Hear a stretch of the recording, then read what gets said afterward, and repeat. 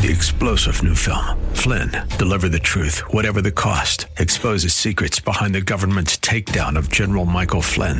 Flynn knew what the intel world had been up to. He ordered the first audit of the use of contractors. This set off alarm bells. He told the truth. He was the most dangerous person for Donald Trump to hire. They had to get rid of Flynn. Flynn, deliver the truth, whatever the cost. Available now. Watch it today. Go to salemnow.com. salemnow.com. This is the Word to Stand On for Life with Pastor Ron Arbaugh. Your word is sharper than any two-edged sword, and it cuts deep into my heart. The Word to Stand On for Life is a radio ministry of Calvary Chapel in San Antonio. A live call-in show here to help you answer your questions about the Bible and how to apply the Word to your daily life. For more information on Calvary Chapel, visit our website, calvarysa.com.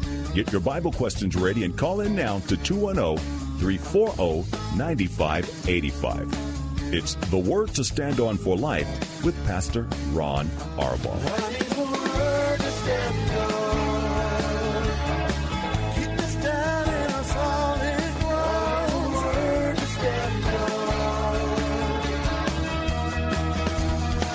Welcome to the show today. I hope it's going to be a fun show. I'm Pastor Ron Arbaugh from Calvary Chapel in San Antonio, Texas, and you're listening to The Word to Stand On for Life, a radio program dedicated to taking your phone calls and answering your Bible questions or life questions or whatever you're dealing with. We'll do the best that we can to answer those questions, of course, using God's Word, the Bible, that you hold so near and dear to our hearts as believers. 340-9585 is our phone number for your live calls. That's area code 210-340-9585. If you're outside the local area, you can call us at 877-630-KSLR. That's 630-5757. That will be toll-free. You can email questions to us by emailing questions@calvarysa.com.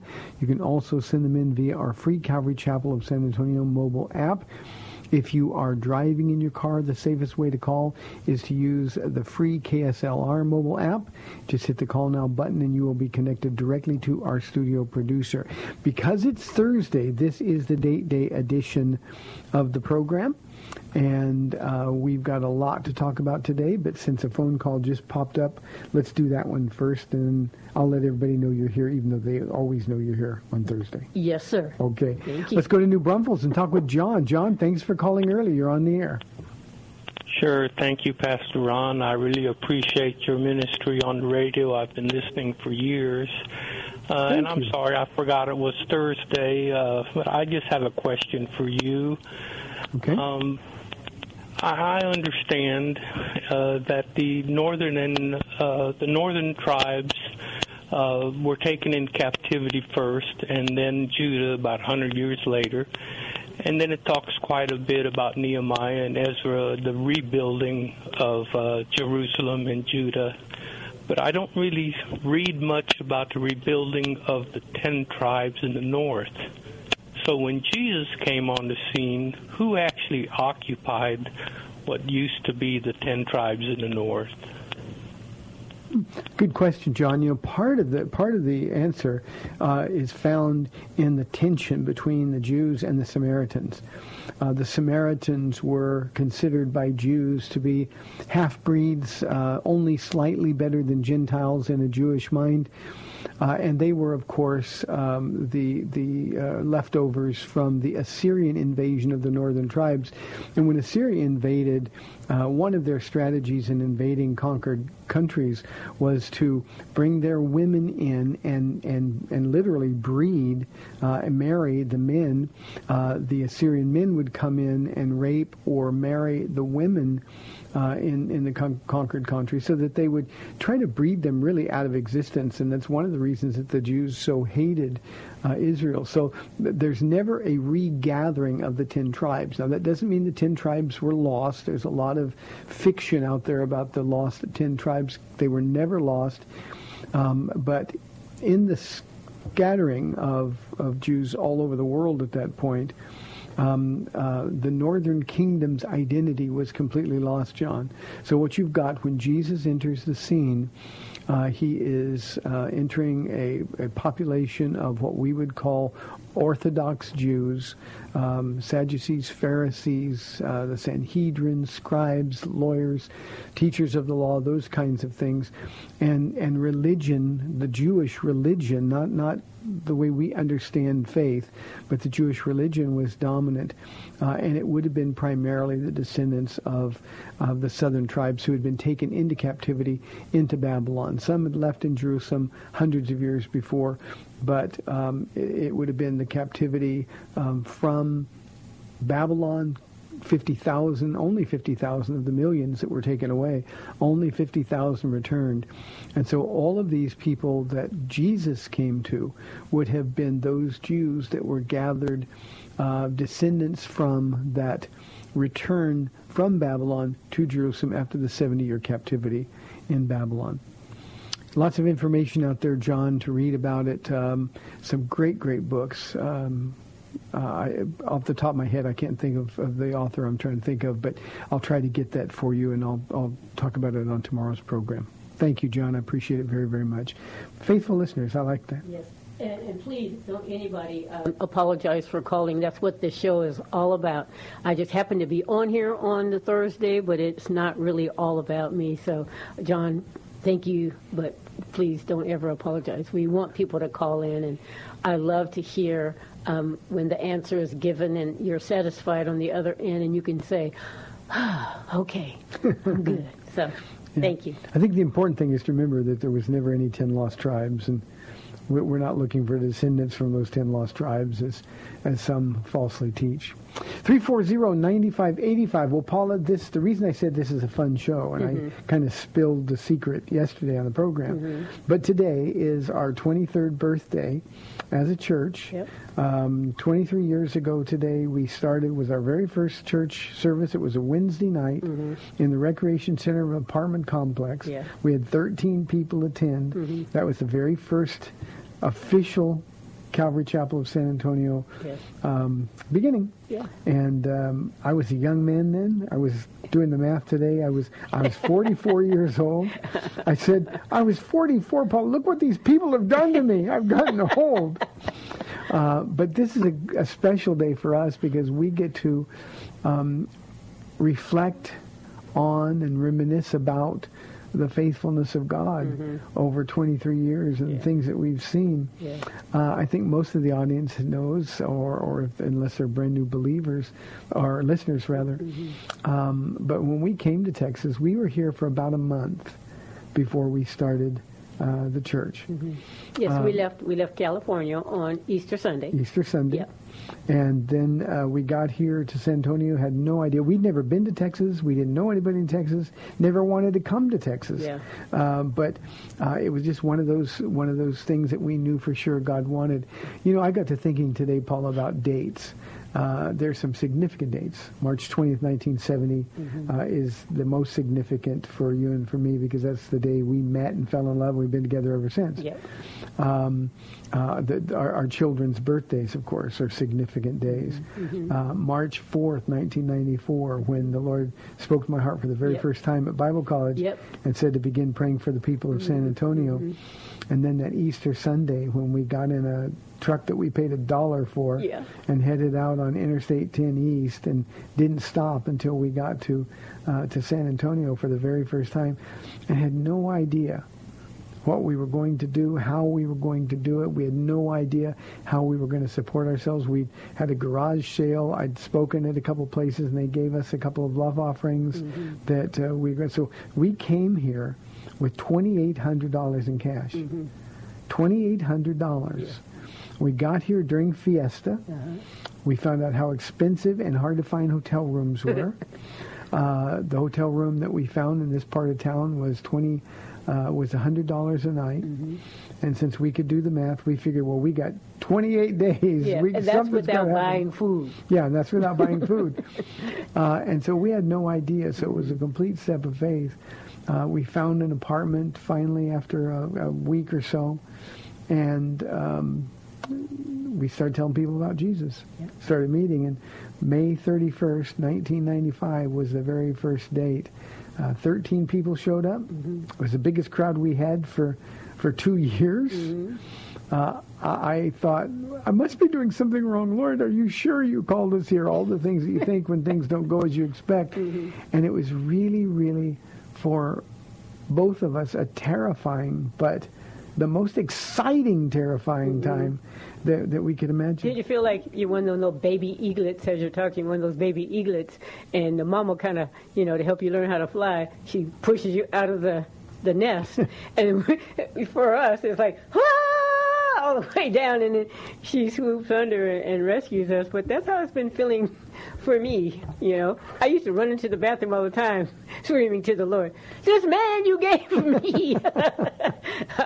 But, when the Lord told you to go, that I'll be waiting here in Texas for you, of course, 23 years later, looking back, the biggest thing that strikes me very often is if someone says no.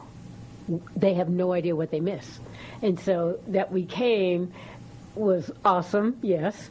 But, yeah, when we got here, it was scary because, again, no job. There was nothing set here waiting for us. No security. No body. not even one. We didn't know one person. We didn't know a single person. And so just to come here was like, it's just me and you and our dog and our little $1 we paid for a truck. What are we going to do? Don't know, but God has a plan. And, yeah, it was very exciting. And it still is because God has a plan. And pretty much things they've changed a lot, but our security in worldly things or other people has never changed. It's still reliance on the only one who can supply all of our needs. And so, I was looking at some calendars today, and I was. Yeah, because I was thinking, let's look back at some of these, like every year something. And I only got through a few of my calendars, so next year I'll go back and get those other ones. But, I was thinking, we got here in 95, and I think it was about 6 weeks, and you taught me the book of Romans, right? Yep. Just me and you in the little studio apartment, and you taught me the book of Romans, and then it's like, okay, so when are we going to start a Bible study? We came here to start the church, right? When are we going to start the church? That's me bugging you. And other people in the apartment complex, because, we would talk to them, and they were like, well, you're here. We got a few people. When are we going to start the Bible study? So, Pastor Ron, here's a question for me. Starting a church, who starts on Wednesday? Doesn't church usually mean Sunday? So, let me ask. I don't think I ever asked you that question. We lived in an apartment complex, and obviously we were sharing Jesus with people and telling them what we'd come to do was to start a church. We didn't know when it was going to be, but we'd let you know there'd be some way of passing information. This long before social media was ever thought of. Sure. But I just assumed, I guess, that I would wait until the Lord said, now's the time. And then because of the church tradition that we came from, we went to church on Wednesdays and we went to church on Sundays. So I assumed that we would have 2 services a week. And it just, when the Lord said go, I go out and walk with him every day. I was out running that particular day. Mm-hmm. Not that particular day, but earlier in the week. And just, Jesus, what about me and what about today? It's been sort of my thing from the beginning. And one day we were out in the walk, and the Lord spoke to my heart and said, now's the time. Whatever day that was, the next day that we would meet would be a Wednesday. So I said, okay, we're going to start on Wednesday. And I don't know where you got them, because we had no money. No. I mean, we were so broke we couldn't eat. Mm-hmm. But you made flyers or passed out flyers or something and put them in the apartment complexes. And our first meeting was that Wednesday night, Gospel of Mark, chapter 1, verse 1, and we started right there doing what we do today, 23 years later, going verse by verse through the gospel.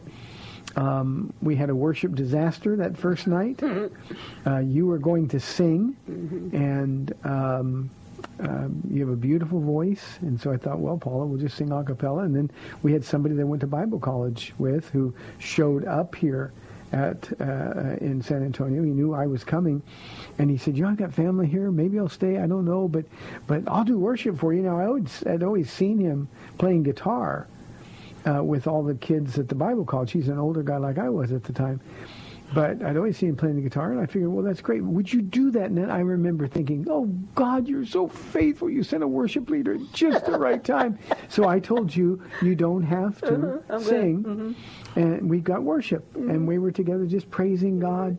So I opened up in a word of prayer, welcomed everybody to the very first meeting of Calvary Chapel of San Antonio. The worship guy came up, sat down on a stool, began playing his guitar. He looked really good, right? Yeah, I mean, he looked like he knew what he was doing. And our heads were bowed, my eyes were closed. I'm just thanking the Lord, and then the worst noise I've ever heard came out of that guy's voice. Yeah, our heads were bowed, our eyes were closed, and then they began to water. I remember you grabbing my hand and squeezing it and looking at me and saying, stop this, you have to do something. Quick. But it was just awful. And there was only two things I could do. I could laugh or I could cry. Yeah. And I started laughing. Yeah. I just thought, Lord, this is your way of humbling me. Then so be it. Not by might nor by power, but by your Spirit. And so be it. So we really suffered through. I think he played 3 songs that lasted like a month. Yeah, it just never ended, did it? But it was just awful. It was the only time he ever did it, thank the Lord. But I went up and I taught, and that was the very first time. And then I remember it was a few weeks before we started on Sundays. I was waiting for the Lord to do that. It was in another book, so by then we had Wednesdays and Sundays. That was awesome, yeah. And so looking through my calendar, Pastor Ron, this is what I found. I love the Lord. So in June of 96, so I don't know, May 31st, and then June comes, and like a lot of the listening audience knows too, when we go on vacation, you seem to always ask the Lord, this is recent, should you resign or retire? But I think the Lord has been priming you for a lot of years, because in June of 96 is when the Lord told you about date day. That's how long we've had date day, on Thursday. Yeah, and you first began date day cleaning our apartment. Now, not that I didn't appreciate it. I appreciate that you did the cleaning, because I had the allergies to the cleaning stuff then. But I was cleaning the apartments later, and so I still had all the stuff. So he had you cleaning our apartment, which I thought was really, really sweet, except that then he told you, that's no kind of date day. I thought that was you that told me that. I prayed that it wasn't a date day, that the Lord would hit you with the 2x4 or something to get your attention, to say, that's no kind of date day. But well, he was just answering your prayers. He did. But that was a year later, and let's just say that you weren't yet thrilled about being in Texas. No. And when you go out and you walk with the Lord and ask him, check your heart, he's able to speak to you about things like that. And now for 22 of those years, of our 23 years, Thursday has been our day ever since. Yep.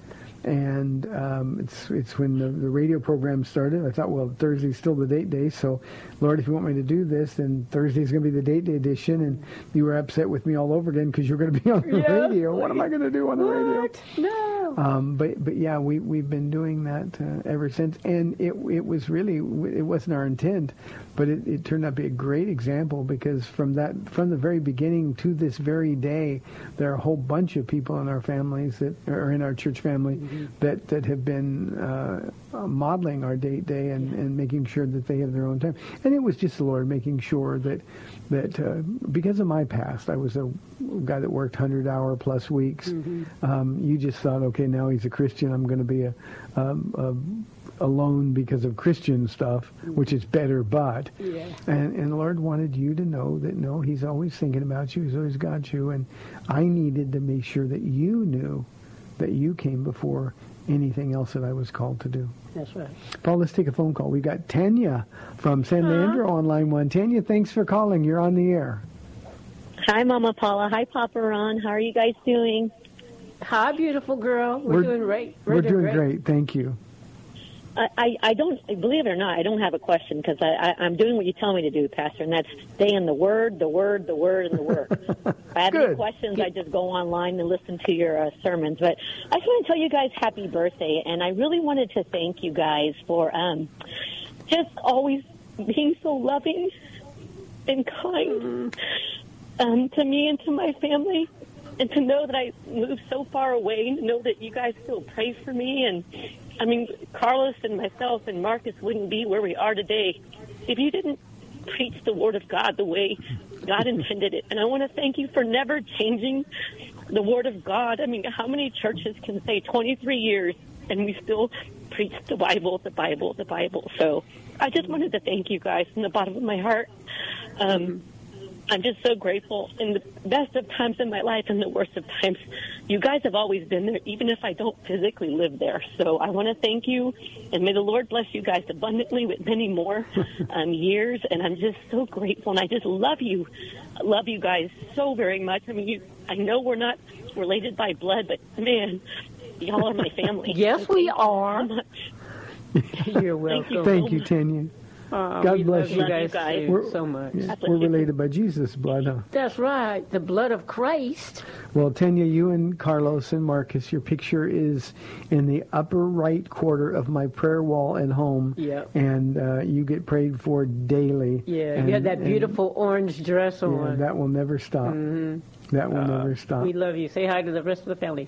I think personally, for me, Paula, and I think I can share this say this for you as well, is the hardest thing about what we do is people that life forces them to move, go other places. We've planted 27 churches out of our church, and that means we're saying goodbye to some of the best. And it's always hard to say goodbye, but for the most part, we're always connected to those people, and they stay in touch, and hopefully we bless them, but they certainly bless us. Yes, amen. And Tanya, you are so faithful.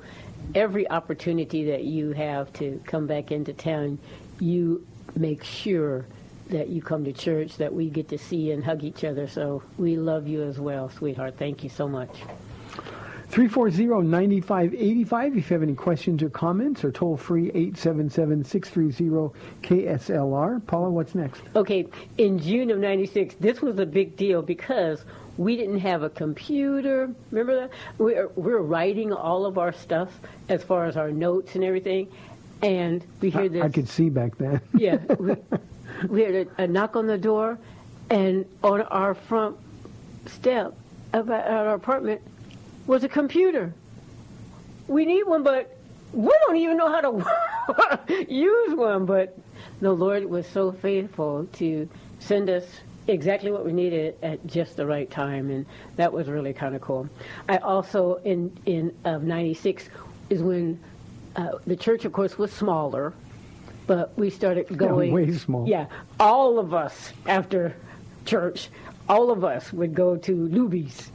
And at the Rolling Oaks Mall? Yep, at the Rolling Oaks Mall back then. And that was a great family time. And I think a lot of our ministry took place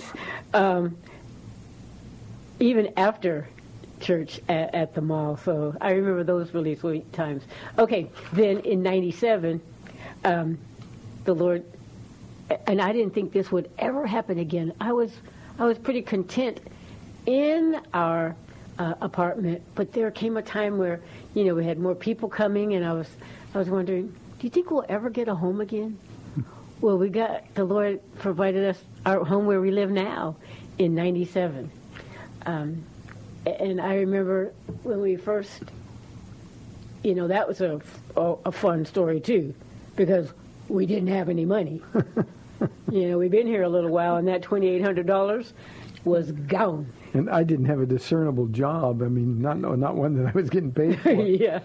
And, I was cleaning at the apartment complex, I think, at this time, and they really weren't able to pay me much. And so to think about getting a home was like, it was a miracle, the way the Lord worked all that out. I mean, people just started sending money. A lady came to the front door and... oh, no, that was just to get out of debt with something else. I don't even know how we got this house, but I remember the real estate lady said, close in 60 days. And then she called back and said the people want to close in 45 days. And then she called back and said they want to really close in 30 days. And I was like, oh, yeah, you need to talk to my husband while I go in the bathroom and scream. And the way the Lord worked that all out, I still don't remember exactly how all the money came in, except there was $2,000 that we really needed, and a check came from California at just the right time. It was bizarre, and that's exactly that was actually some money that I'd loaned my brother, and never expected to get it back a long time ago, and it just showed up. But it's a great story about that, so we'll spend a couple minutes on that on the other side of the break. You're listening to the Day edition of the Word to Stand On for Life. I'm Pastor Ron Arbaugh. Beautiful Paula is live in studio. 340-9585 for your live calls and questions, or 877-630-KSLR. We'll see you on the other side of the break. Back in 2 minutes.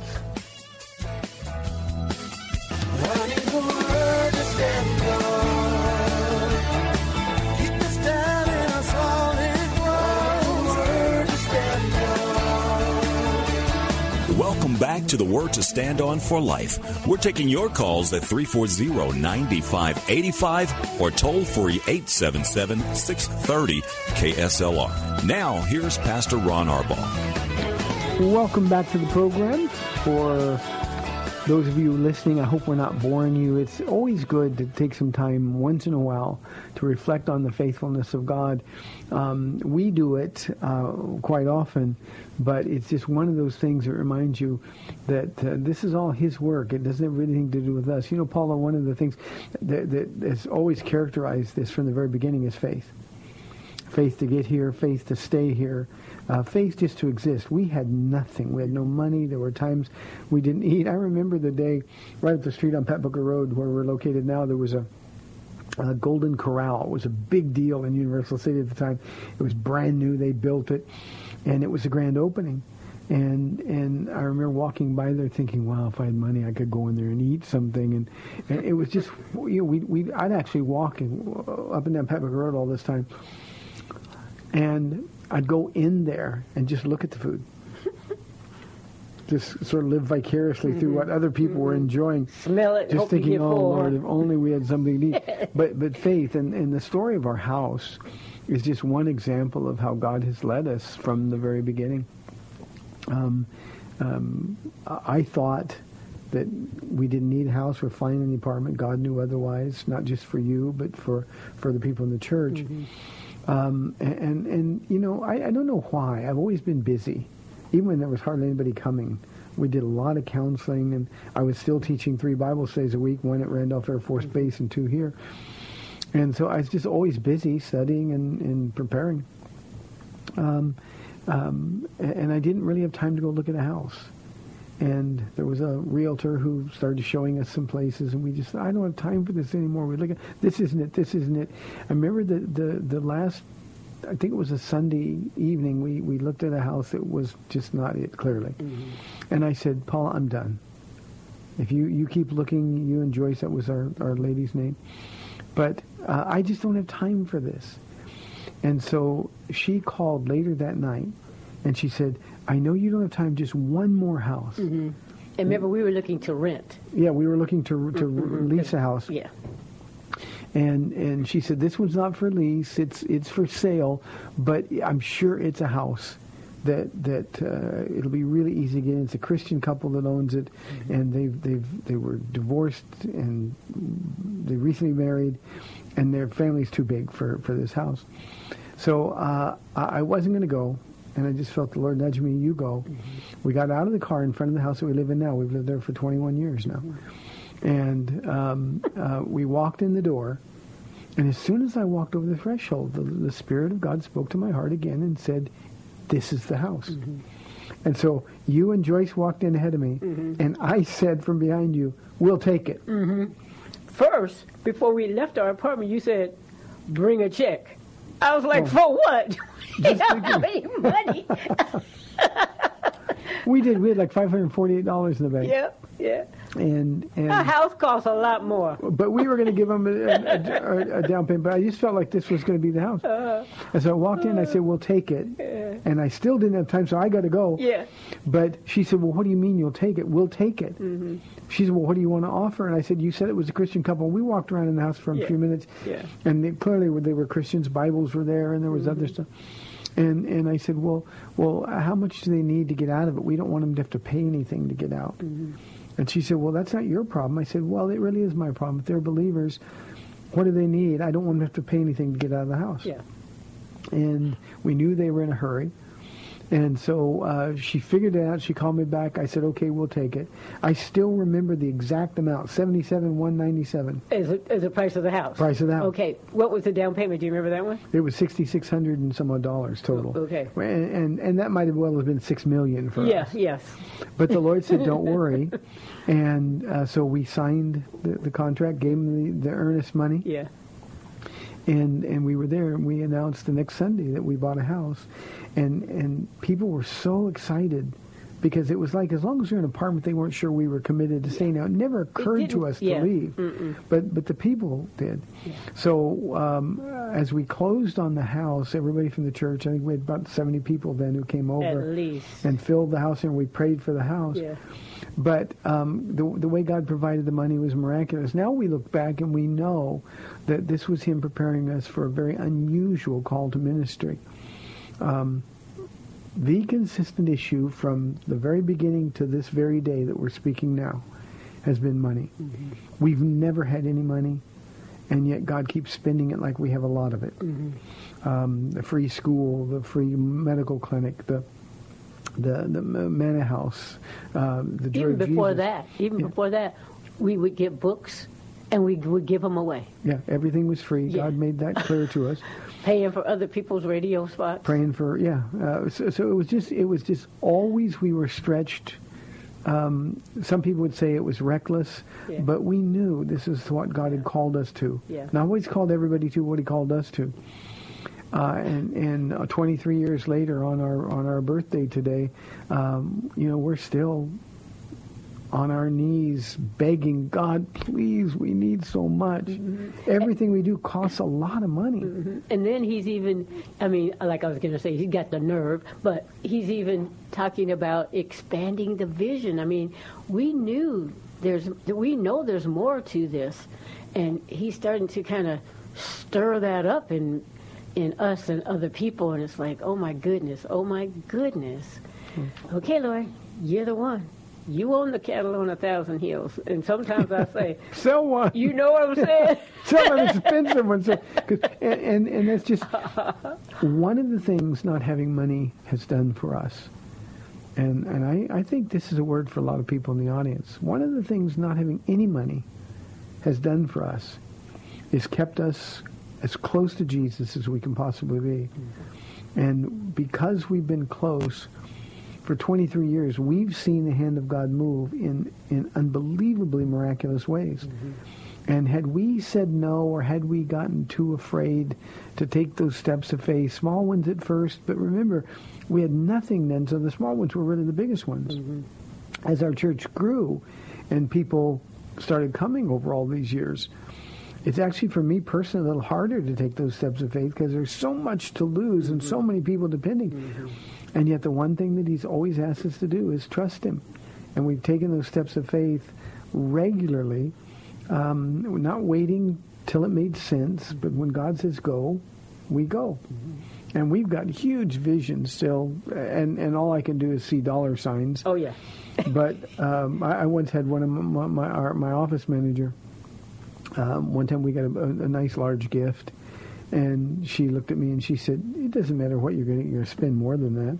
And that's always been the way. God's always kept us right on that edge. And it is a terrifying place to be, but at the same time, it's opened the doors to some of the most exciting things ever. Yeah. And, people come here, and there is a difference here, that people they can feel the love, but they also, once they're here for a little while, they understand walking by faith. If they don't know anything about you other than that, that's really a big trophy, walking by faith. Speaking of spending money, after a while, there was quite a few people coming, and where we are now was much smaller. So as I'm going through my calendar, October of '99, the church expanded. As you look at our building, from the double doors, the left ones, to the left, this was something else. It belonged, I don't know what it was called at the time, but church expansion, and that's always dollar signs. And I remember, we all from the church, we're the labor, and it used to be the ladies' gym, so there were still mirrors and turquoise carpeting everywhere, and so we were in here cleaning it out and tearing it down, and then the people who knew how to build it back up were in here. But all that stuff, materials cost money, and I just was thinking, Lord, you said, I always say this, if you build it, they will come. No. But if you teach it, and like Tanya was saying, just being faithful to teach His Word, there's a kind of a different class of, I shouldn't say that. There's just some faithful people that God has brought here who are now walking by faith every bit as much as you are. You have a great staff. All your pastors they've brought their families, and they're walking by faith too. Your elders, the people that help you out here, I got Dawn Ballesteros who sits by me. She does pretty much the women's retreat. Here you go, Dawn. I don't do anything other than get the guest speaker.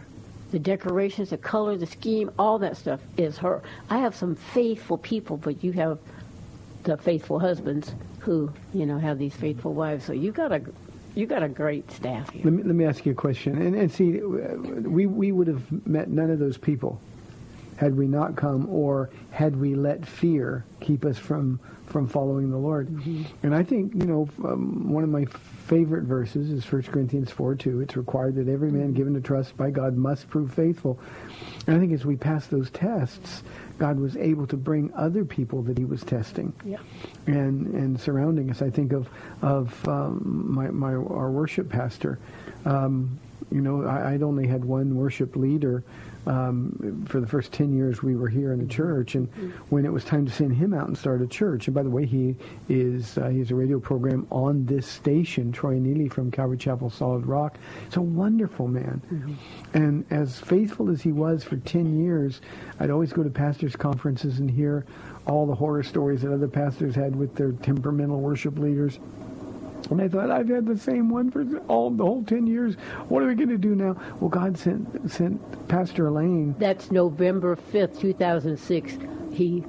First Sunday here. He had done as the worship pastor. New worship. Yeah, worship pastor. Leader. Yeah, he went to pastor that. Yeah, worship leader. That's right. But I remember telling him, took him and Joss out to lunch we did, and told him this is what I think God wants us to do, and he couldn't eat. And that boy can eat. So it wasn't that. He was so shocked he couldn't eat. I had never led a group before.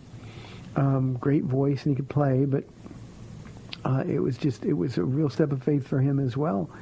And he's been doing worship ever since. But it does so much more now. He's been here for like 12 years. Mm-hmm. And Pastor Ken and the others who came last year, God brought Pastor Rich and Raquel from the Bronx. The Bronx. Yeah, the Bronx. Uh-huh.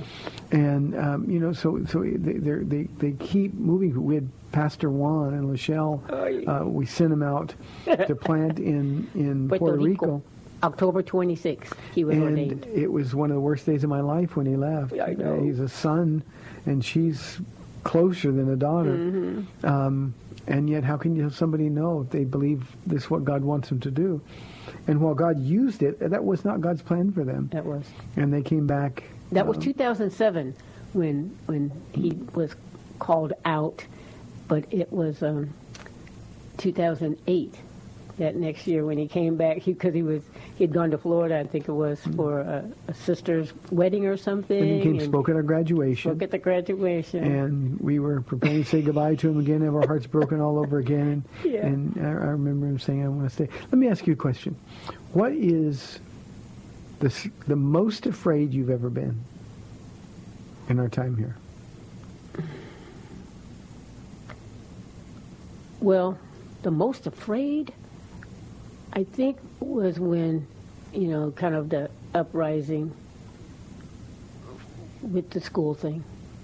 Because I was afraid I was going to blow it because my heart was hurting so bad that it kind of got hard, and I was mad and sad. I wasn't really mad. I was just more hurt and disappointed. So I think that's probably it. What are you thinking? Well, I wasn't thinking for you. I've been afraid every day, so it's easier. Okay. But by way of explanation, when we started the Free Academy, it was K through 6.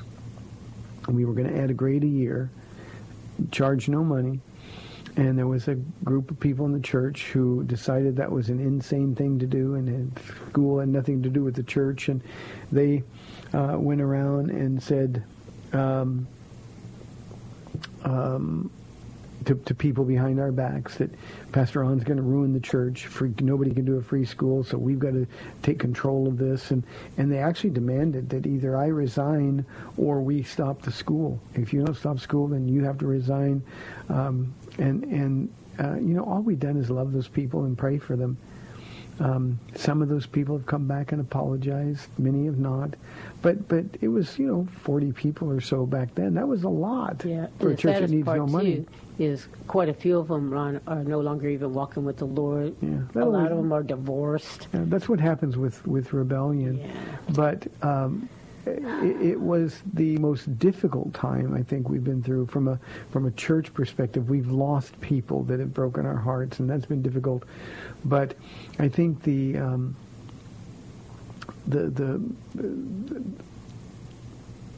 fallout from that was that God doesn't need anybody.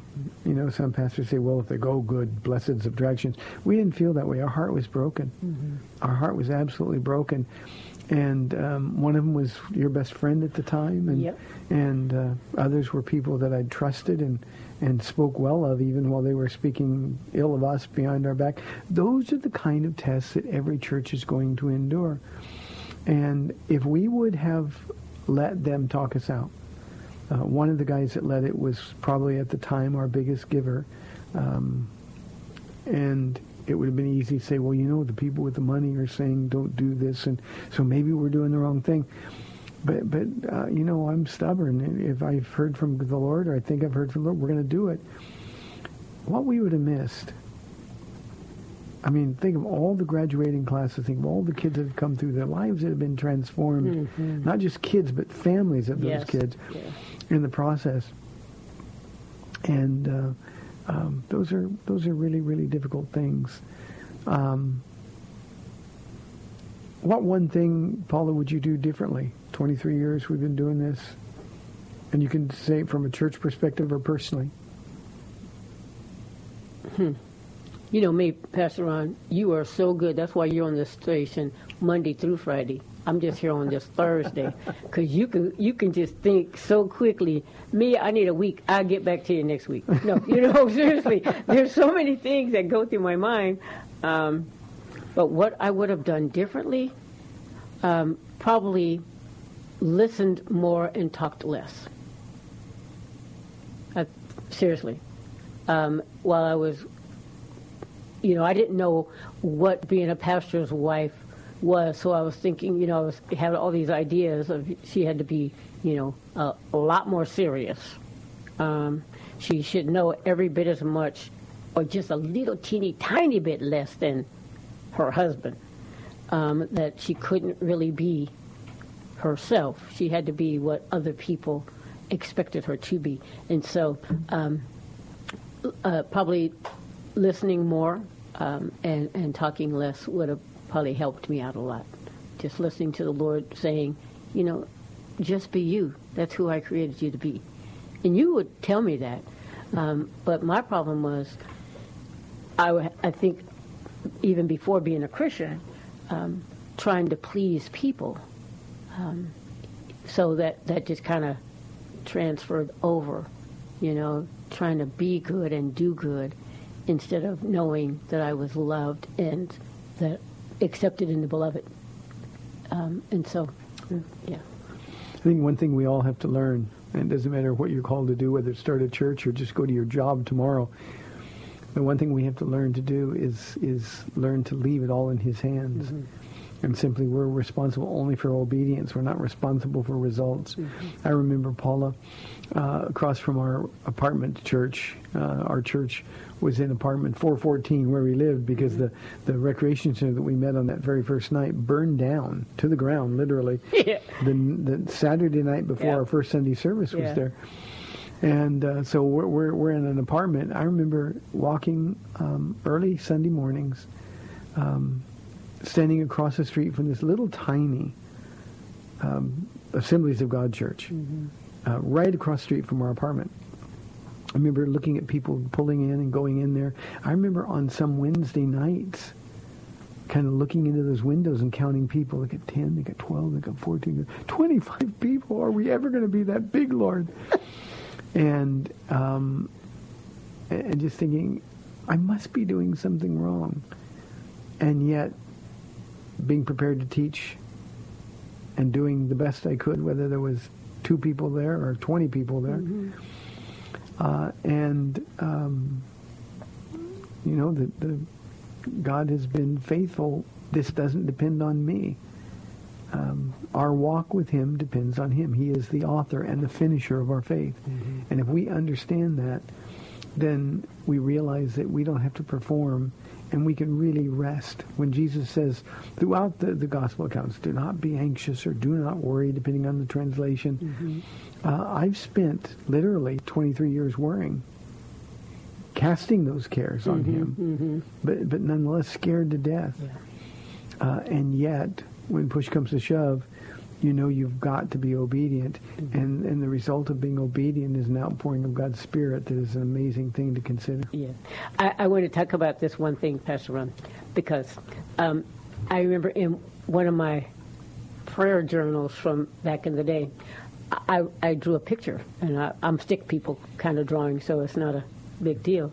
But I found a flyer as I was going through my calendars of the year 2000. Well, in one of my prayer journals, there is a stick person, you, on this platform at a racetrack, and you're preaching the gospel. And I remember back in the day praying, Lord, he's saved now, and wouldn't that be just kind of funny if he would be preaching at a place where he lost all of our money, basically.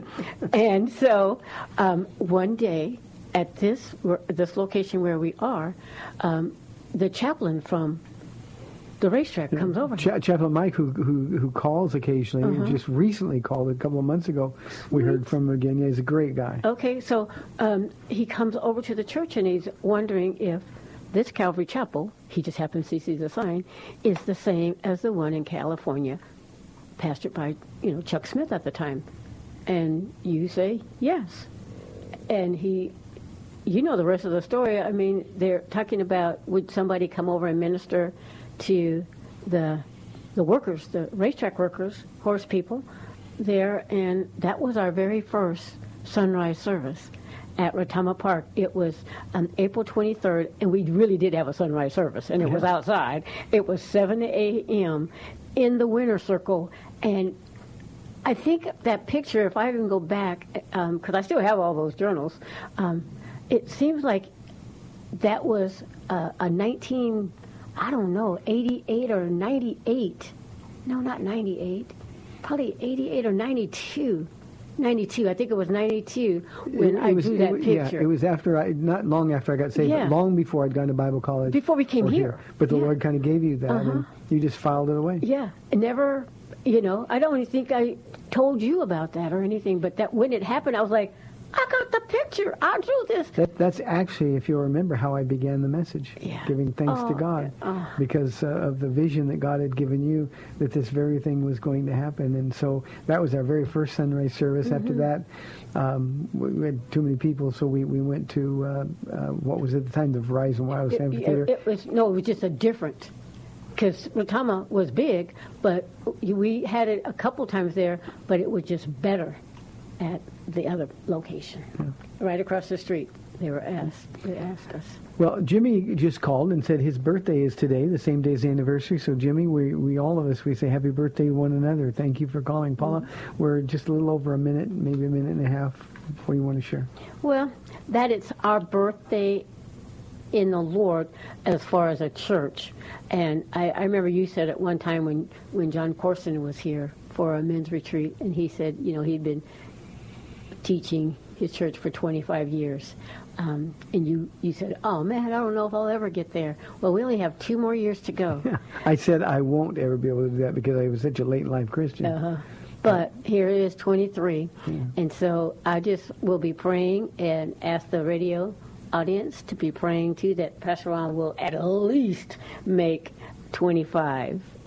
You want Jesus to come back, but 25 would be kind of a cool milestone, and what kind of a birthday party would Calvary Chapel San Antonio have? Woo-hoo! I'm thinking it would be pretty awesome. I guess the import of all of this, say, Paula, is that God is faithful if we give him a chance to be. Mm-hmm. I think too many of us, we wait for God to do stuff and then we take action. But faith doesn't work that way. We walk by faith and not by sight. We take the step of faith, and his power follows us. Yeah. And too many of us, we've gotten way too cautious, way too conservative. When Jesus says to go, we go. And had we not come to San Antonio, we'd have missed out on so much. Oh, my goodness. There's so many wonderful people. And I don't have time. We don't have time to list them all. We'd miss anyway. But over the many years, it's just been amazing. Thank you for your prayers. I know you pray for us daily. May the Lord bless you and keep you. You've been listening to the Date Day edition of The Word to Stand On for Life. I'm Pastor Ron Arbaugh. I'll be back tomorrow at 4 o'clock on AM 630 The Word. Goodbye. Thanks for spending this time with Calvary Chapel's The Word to Stand On for Life with Pastor Ron Arbaugh. The Word to Stand On for Life is on every weekday afternoon at 4, and Pastor Ron invites you to find out more about Calvary Chapel at calvarysa.com. The Word to Stand On for Life was sponsored by Calvary Chapel of San Antonio.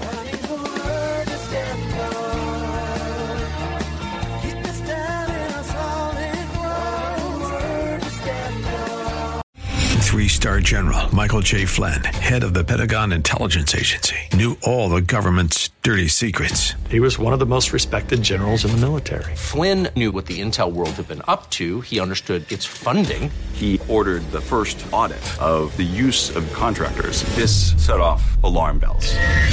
The explosive new documentary, Flynn, Deliver the Truth, Whatever the Cost, uncovers the facts behind this scandal. Flynn told the truth. He was the most dangerous person for Donald Trump to hire. I find out the worst enemy that I'm going to face in my life is right here in America. They took my assessment and they wanted me to change it. And I was like, I'm not changing it. They had to get rid of Flynn. With in-depth interviews, archival footage, and never-before-seen personal records of the man behind the headlines. I just felt like I was drowning. Flynn, Deliver the Truth, Whatever the Cost. Available now. Watch it today. Go to salemnow.com. salemnow.com.